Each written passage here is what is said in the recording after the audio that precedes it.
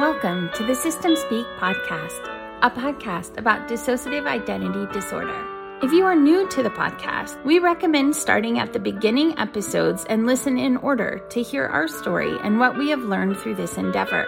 Current episodes may be more applicable to longtime listeners and are likely to contain more advanced topics, emotional or other triggering content, and or reference earlier episodes that provide more context to what we are currently learning and experiencing. As always, please care for yourself during and after listening to the podcast. Thank you.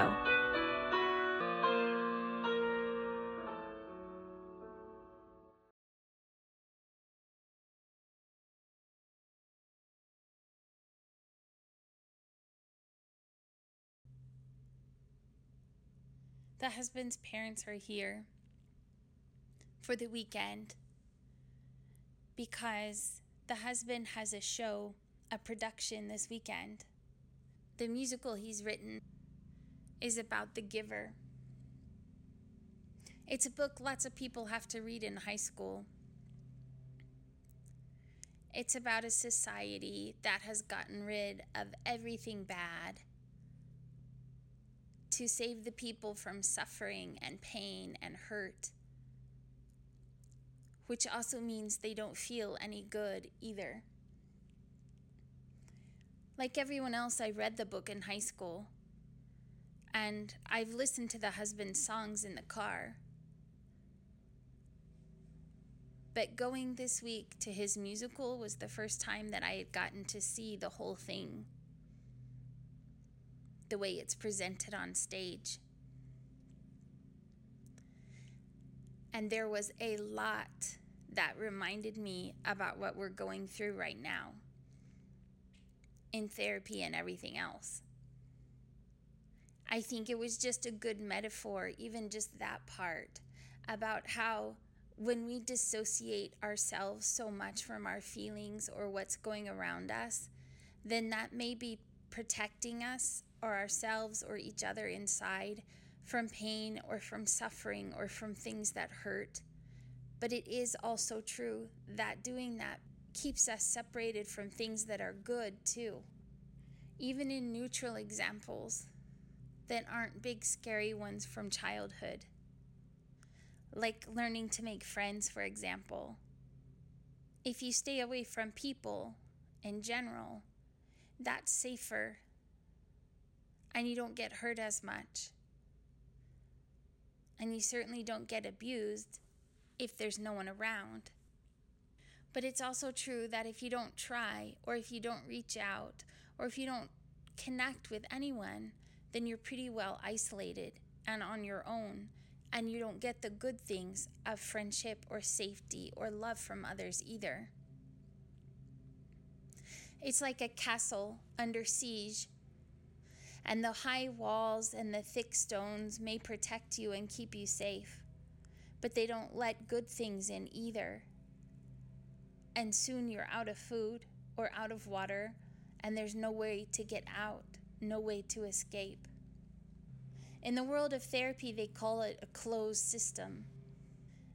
And one of the things that therapy is supposed to do is open the system a little bit, exposing people to healing by presenting good things at the gates of the castle. The therapist, for one, being safe and connected, but even that takes time to open the door that much, to believe that what she's saying is true, to practice the things that she says and to try them out and see if they fit and if they're real and if they're right and if they're good. But then safe family too, like the husband and our children, or maybe for yourself, whoever it is that you found to create your own family, whether that's a partner or a friend or someone you're safe with, to let in a little bit. And then even after a long time, we've been with the husband more than 7 years. So sometimes it takes a long time to stretch that. But even as you let the doors open a little bit and let the castle walls down and let them move a bit, There can be good things as you leave its walls from time to time. Things like fields and streams. Things like markets and villages and places to explore, trees to climb, adventures to have. Sometimes you can do this with friends, although it takes a lot of work to find good ones, especially when you've been through hard things. The therapist says that someone who's your friend won't have to tell you they're your friend. They won't have to convince you that you're friends. They won't have to keep saying it over and over again because you'll already know. And it happens naturally. And the walls of the castle become kind of like boundaries. Because when your boundaries are too rigid and you don't let anyone in, then nothing good comes in either, even though you're just trying to keep the bad out. But if maybe instead of castle walls, you could imagine giant stones like Stonehenge, where there were gaps between the walls, that might be a little bit better. Because you could still protect yourself from the bad, but also let in the good. And maybe if this were a magical world, those big stones could even move. They wouldn't have to be stuck and planted in the earth, but could roll or move or however they work for you, so that the circle around you could get smaller when you did need more protection. Because there are times you do need good boundaries to be safe, but you also need the boundaries to be flexible. And so when you are safe, it's okay to push those walls out a little bit, to let the gaps widen, to fill your castle with fresh air, to feel the breeze come through, to gather things that nourish you, whether that's good snacks or soft blankets or rollerblades, maybe a swimming pool, running and playing in the fields, picking clovers, planting flowers or gathering them, or maybe just painting them. Whatever it means to nourish you, whatever it means to help you, there's got to be air in there. And sometimes that's true with people too. When it gets to be too much, or boundaries aren't respected, or it feels too invasive, then the walls come close again until the danger has passed, while you deal with whatever triggers they were, while you wait for the storm to clear. And that's okay. It's part of being safe. And it's part of learning to take care of yourself, which is different than just hard things happening to you. There's something empowering about knowing how to care for ourselves, about knowing how to keep ourselves safe, about knowing how to choose not just good people, but also good times and good pacing and what is right for you and the others inside and your soul. So in this musical, the problem becomes that because they've worked so hard to protect themselves from everything that is bad and everything that hurts and everything that causes pain or suffering, they also don't notice anything good. They don't see beauty. They don't feel love. They can't see color. That's the story. So the main character is a boy. But here's the funny thing that feels so much like DID, so much like therapy, so much like dissociation. The whole community of people have worked so hard to turn everything off. But to do that, they can't remember anything that triggers those feelings for good or for bad. And so there's one person designated in a community who holds all the memories of things that are good and things that are hard. And in the story, the main character is this boy who has been chosen to become the next one who holds these memories. But he can't do his job until he completes his training, and part of his training is learning to receive these memories. And he receives them from the one who came before him. And so since he is receiving the memories from the other one who was before him, he calls that one the giver. So the giver of memories passes on the memories to the one who is becoming the next receiver of memories. And that feels a lot like therapy. Specifically, what got my attention was how the boy has to learn to tolerate memories. And not just tolerating the memories, but tolerating the feelings that come with the memories.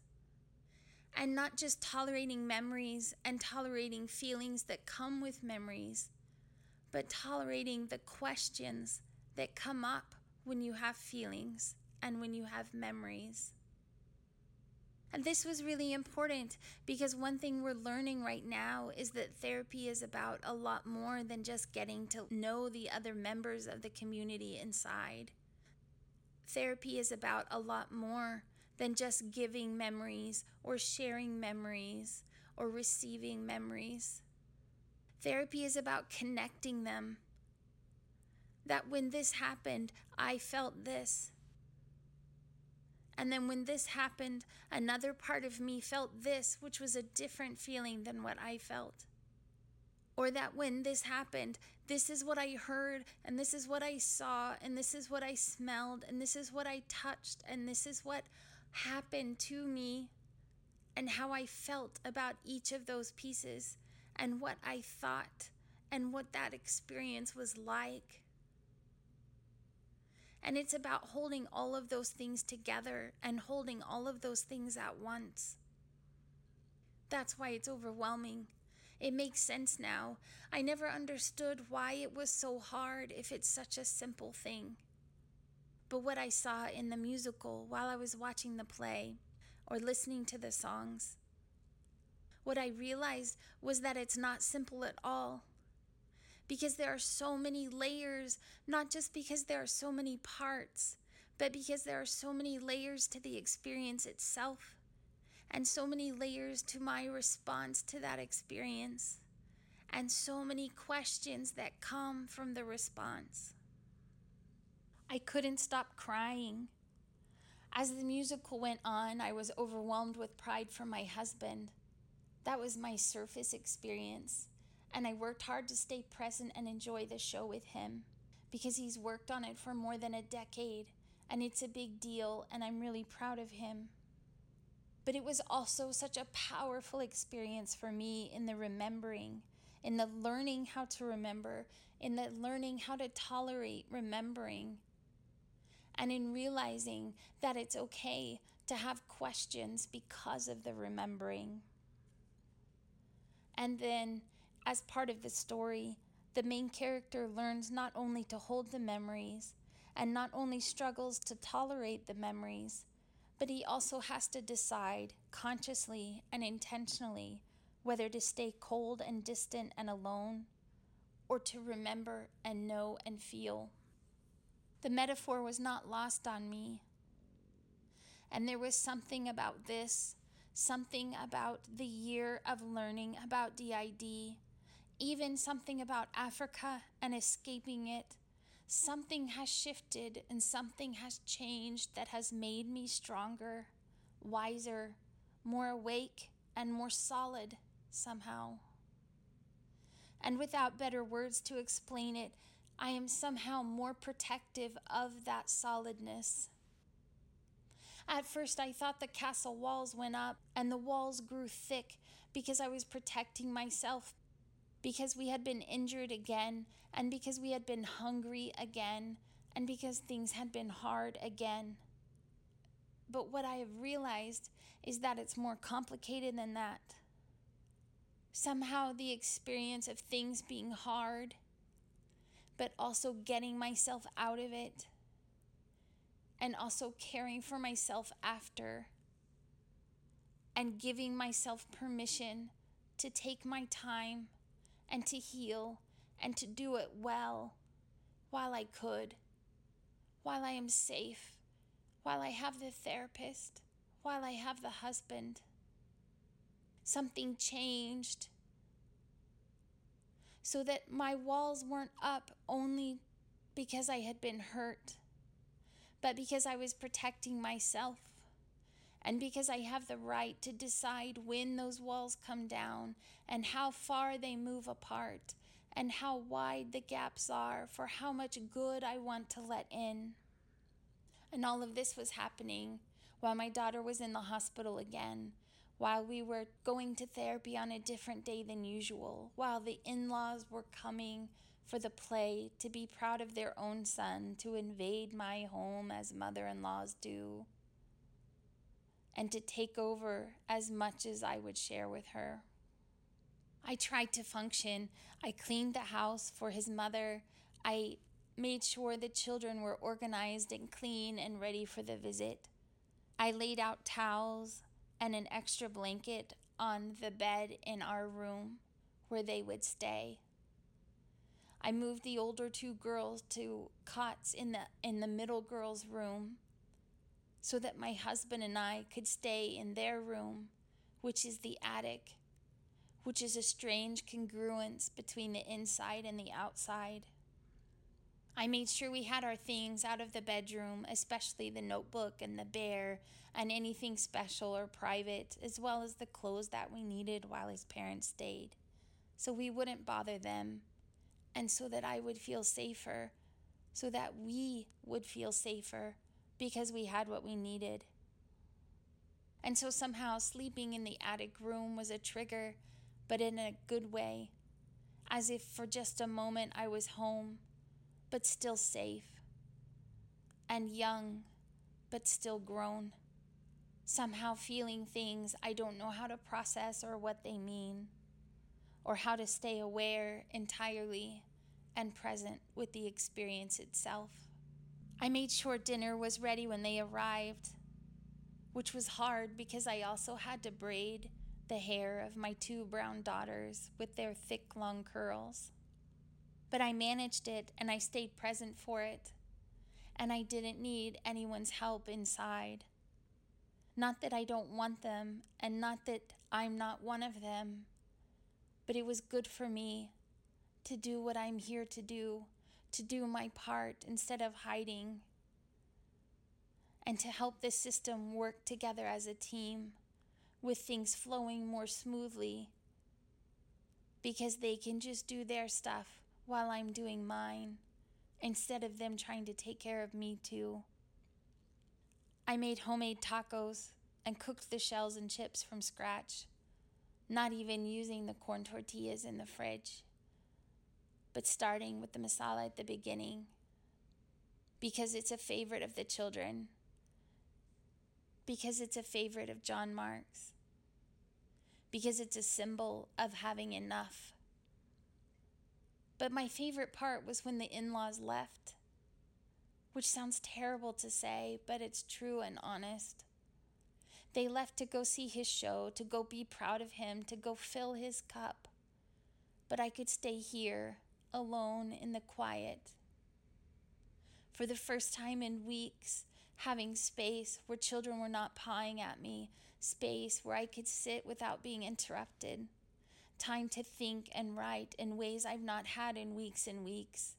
Since it was a month since we went to Africa, and they were all out of school when we came home, and things have been full of appointments and extra work since we got home. I have not been able to talk to my friends, even when the gaps were open. I've barely participated online because it's not been what fed me. Not that I don't love them and not that I'm ungrateful, but it was for me a season to simply sit in the sun, to watch the sunset, to sit with the fireflies, to breathe fresh air outside where I was free and had the freedom and could come inside or go outside, could eat or drink, to move about as I pleased. I needed time to not be held captive, time to just be here, time to be home, time to gather my strength. And in doing so, it is strength that I found. And so I'm feeling better in many ways, but watching this musical made me afraid. Not in a trigger way, not in an emotional crying kind of way, but in a feeling my feet dug into the earth ready to face things, ready to be strong, ready to handle things on my own in new ways. And that means not just remembering, but also feeling and knowing and asking the questions that come because of it. Maybe I'm starting to believe the therapist that I am strong and I am brave. Maybe I'm starting to understand that I always have been. But thinking about all this, talking about all this, it all feels big. It feels like a breakthrough somehow, one that I'm not afraid of and yet am intimidated by. I still can't look at all the pages in the notebook, but I'm holding it more and carrying it around and touching it, and sometimes I almost start to turn the pages. There are things that I'm learning and pieces falling into place that give me context and help me to know the others. And I'm learning that this is exactly right and it's okay. There's a pacing that must come with the learning to tolerate the feelings and learning to tolerate remembering and learning to tolerate the experience of the questions that come because of all of it. Sometimes my questions are simply if all of this can be real, as if denial circles around to still haunt me. Even in the moments I'm feeling my strongest, even as I'm most ready to face things. It's so easy to feel like I don't know what's real or not real. Because if it's not real, then what is wrong with me that all of this is in my head? And if it is real, then what is wrong with them that they let it happen for so long? That no one did anything, that no one came to rescue us, that everyone just watched. That's part of what is hard. It's not just the remembering. The remembering is bad enough. The remembering is hard enough.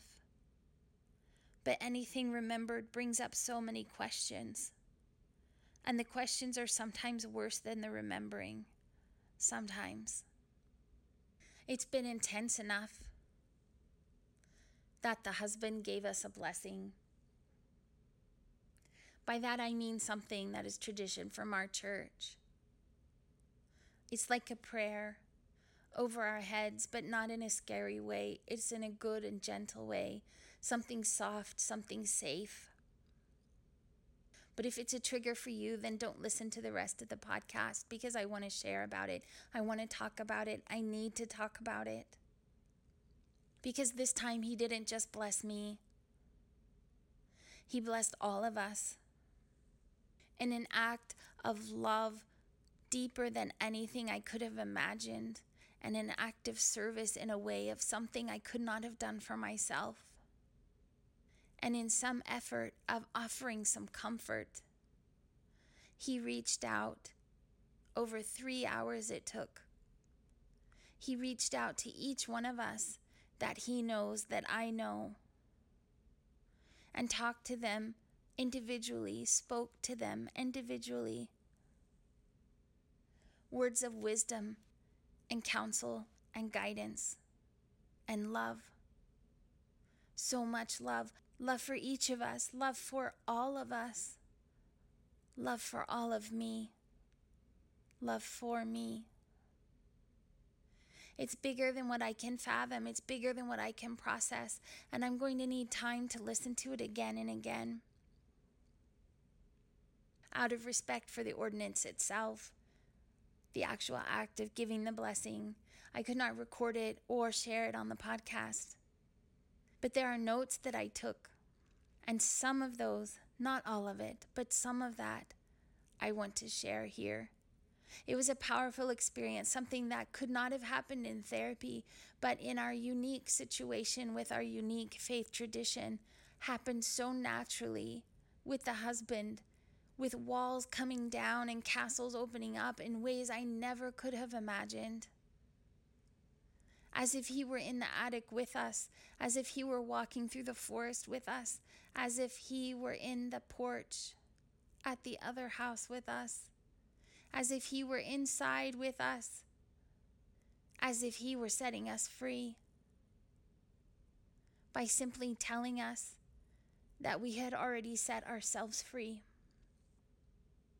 It has been several weeks, almost 3 weeks since we came home from Africa, and we were there for 2, so it's been more than a month since we have had time alone with ourselves, time alone to be inside, to process, to gather our strength, to communicate with each other, to take time for the notebook, or to function again. And this was a powerful thing that gave us space and strength and room to grow and breathe, to come back into our own skin, this skin that we share, and to be okay, and to even have hope. And these are the words that he said to Dr. E. He reminded her that she is loved and appreciated, and that she could have time to study and time to nourish herself, that the family is aware of her sacrifices as she keeps our schedule and pays our bills and does so much to try to provide for our family, and that she is accepted just as she is. To John Mark, he said that he brings joy to the people around him, and that we are grateful for his smiles that he brings to our family, and that now time is safe, and reassurance that he has done a good job delivering the whole team to safety. He reminded MK that now time is safe, and that our family now is safe, and that she is loved by him and the children. For our one, that is for the mother, whose name I don't have permission to say, but for her, who is only 8, he told her that she is already good, that the mother has died, and the father is gone as well. And he blessed her to remember that, and to know that she cannot be hurt anymore. For the one for the father, who is 13, he explained the flow of time, and reminded her that in the present we are safe. In the past, even God heard our cries for help and our tears of sorrow and the depth of our pain, and reminded her that what happened was not her fault, and that it is over now, and that we will never again be hurt like that. He encouraged her to talk to the therapist and to trust Molly and others inside who can help and guide her as she receives the help she's waited for so long. And for Dawn, our little one who runs away, he explained how she's tried so hard to get away, looking for a place of safety. And he reminded her that we are safe now, that we are safe here, but that it's also okay to take time for ourselves, take time to leave the house and explore, time to play in the park, and time to do all the things that meet our needs, her needs, to have the space that she needs to heal. And that we are not in trouble for leaving, or in trouble for trying to rest, or in trouble for needing to get away, that that's okay, and that he knows we need the freedom to move and to be, and that we aren't in trouble for it and won't be in trouble for it, that she is not in trouble anymore. And he called Cassie a warrior and talked about how she has been brave, and about how we are not in danger anymore, but can still use her strength to help us as a team. He reminded her to be gentle with others who don't have her strength yet, and to know that their weakness is not the same as stupidity or foolishness or badness, that she can believe in them and in us and know that we are all trying. To M, the one who is a mother, he said that she is loved, and that when we are human, we cannot hide our mistakes, but that being human does not mean that we have to live in shame. All of us are learning, all of us make mistakes, all of us get overwhelmed, but we are still loved, and we are still cared for, and our connection with those safe people around us are not at risk or in danger because of it, and that even she is strong and brave. He talked to Sister and about the situation with the brother and other issues that are related to that. and about being caught in the middle between a mother and a father who are fighting, who are hurting each other, who hurt their children. He said it's okay to be angry about what happened. It's okay to be hurt about what happened, and it's okay to talk about what happened, that they are not our secrets, and that now time is safe, and that we will not be punished for the things that we say or the stories that we share, and that no one has permission to control us or has authority over us, and that we cannot be harmed by anyone now in those ways. He spoke to Molly, our chaplain, the one who used to work with hospice and hospitals and now cares for the littles inside since we've begun therapy and learned how to do that. He talked about how her faith is powerful and good and gives others hope. He talks about how she is from a time before the hard things happened with our children and before the hard things happened in our marriage, and how it keeps the husband connected to us and us connected to good. He said it gives her a unique perspective that gives others strength and peace and hope for a better world, a different world, a world that is safe and good and where they are loved. He said she is a light in a dark night and a gentle companion, and that she also should take the time and space to feed her own soul while she cares for so many in the family, in the system, and in the friends that we have. He spoke to Emma and said she is a gentle spirit who loves us well. He blessed her with the capacity to understand and believe that she is loved, that the children love her, and that the therapist cares too, and that we inside are here to keep her safe and well, to keep each other safe and well, and that we do not have to be afraid.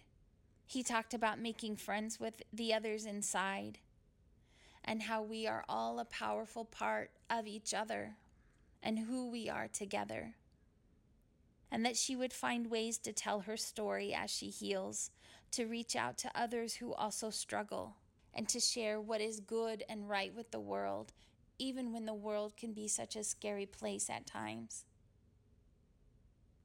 He said to Sasha that the podcast is a good thing, and that reaching out to others with trauma is a good thing, and that through this we will also make new friends in ways we've never had before, and that it shows courage, and that those who reach out to us also have courage, and that in the past all of us have felt invisible and ignored and neglected and hurt, and that this is why it's so important we have each other. He talked about the healing that comes through these efforts and through the interviews and through the sharing of our story, and that compassion would be poured out on those who don't even know that being cared for is possible. And he blessed the podcast even, and he blessed the listeners even, to know through the podcast that they are not alone, that they are not abandoned, that they are not condemned to their past or the things that they have been through, that they may know that they are seen and heard and known and loved.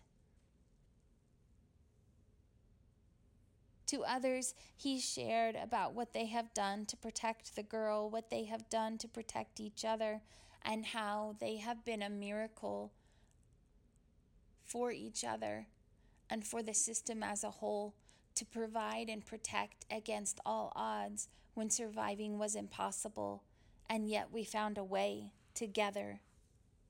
And so together we can still work, together we can still get through life, together we can still heal. He talked about seeing hard things, expressing scary things, and trying to do the work to lift the burden of trauma from ourselves inside and from others outside, even while we all still struggle. He talked about building relationships with others inside and outside, connecting with each other, making friends, and knowing how to help each other heal.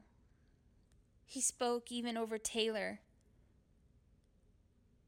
and talked about her living in the woods where shadows were real and scary things happened, and where she has been so alone for so long. He reminded her that he is real, that the therapist is real, and that the others will not always be so afraid of her because we are learning, that it will take time and practice for her and for us, but that we are allies of strength together and we need each other when life is hard. He promised that spring is coming and that it is true even for her, that we will see the sun rise and feel the rain fall and we will know that we are safe. He spoke words that are cleansing and healing and strengthening and empowering them. And I had to share part of it. I know I can't share all of it. It's just sacred and private. But it was so moving.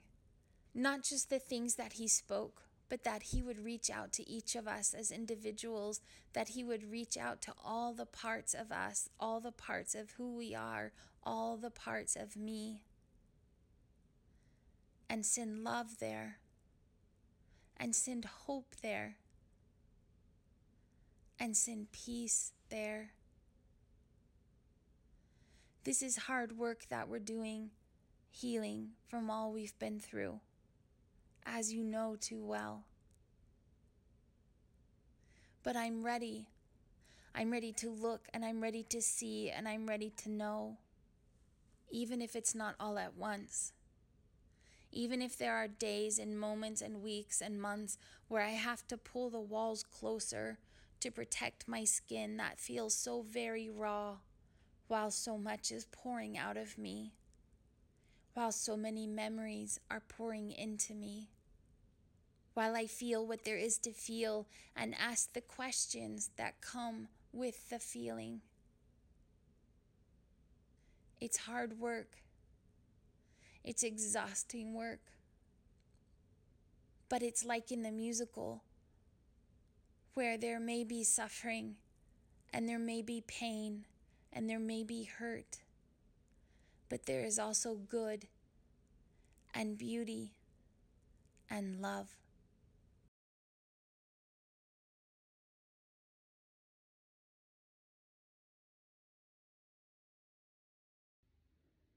Thank you for listening. Your support of the podcast, the workbooks, and the community means so much to us as we try to create something together that's never been done before. Not like this.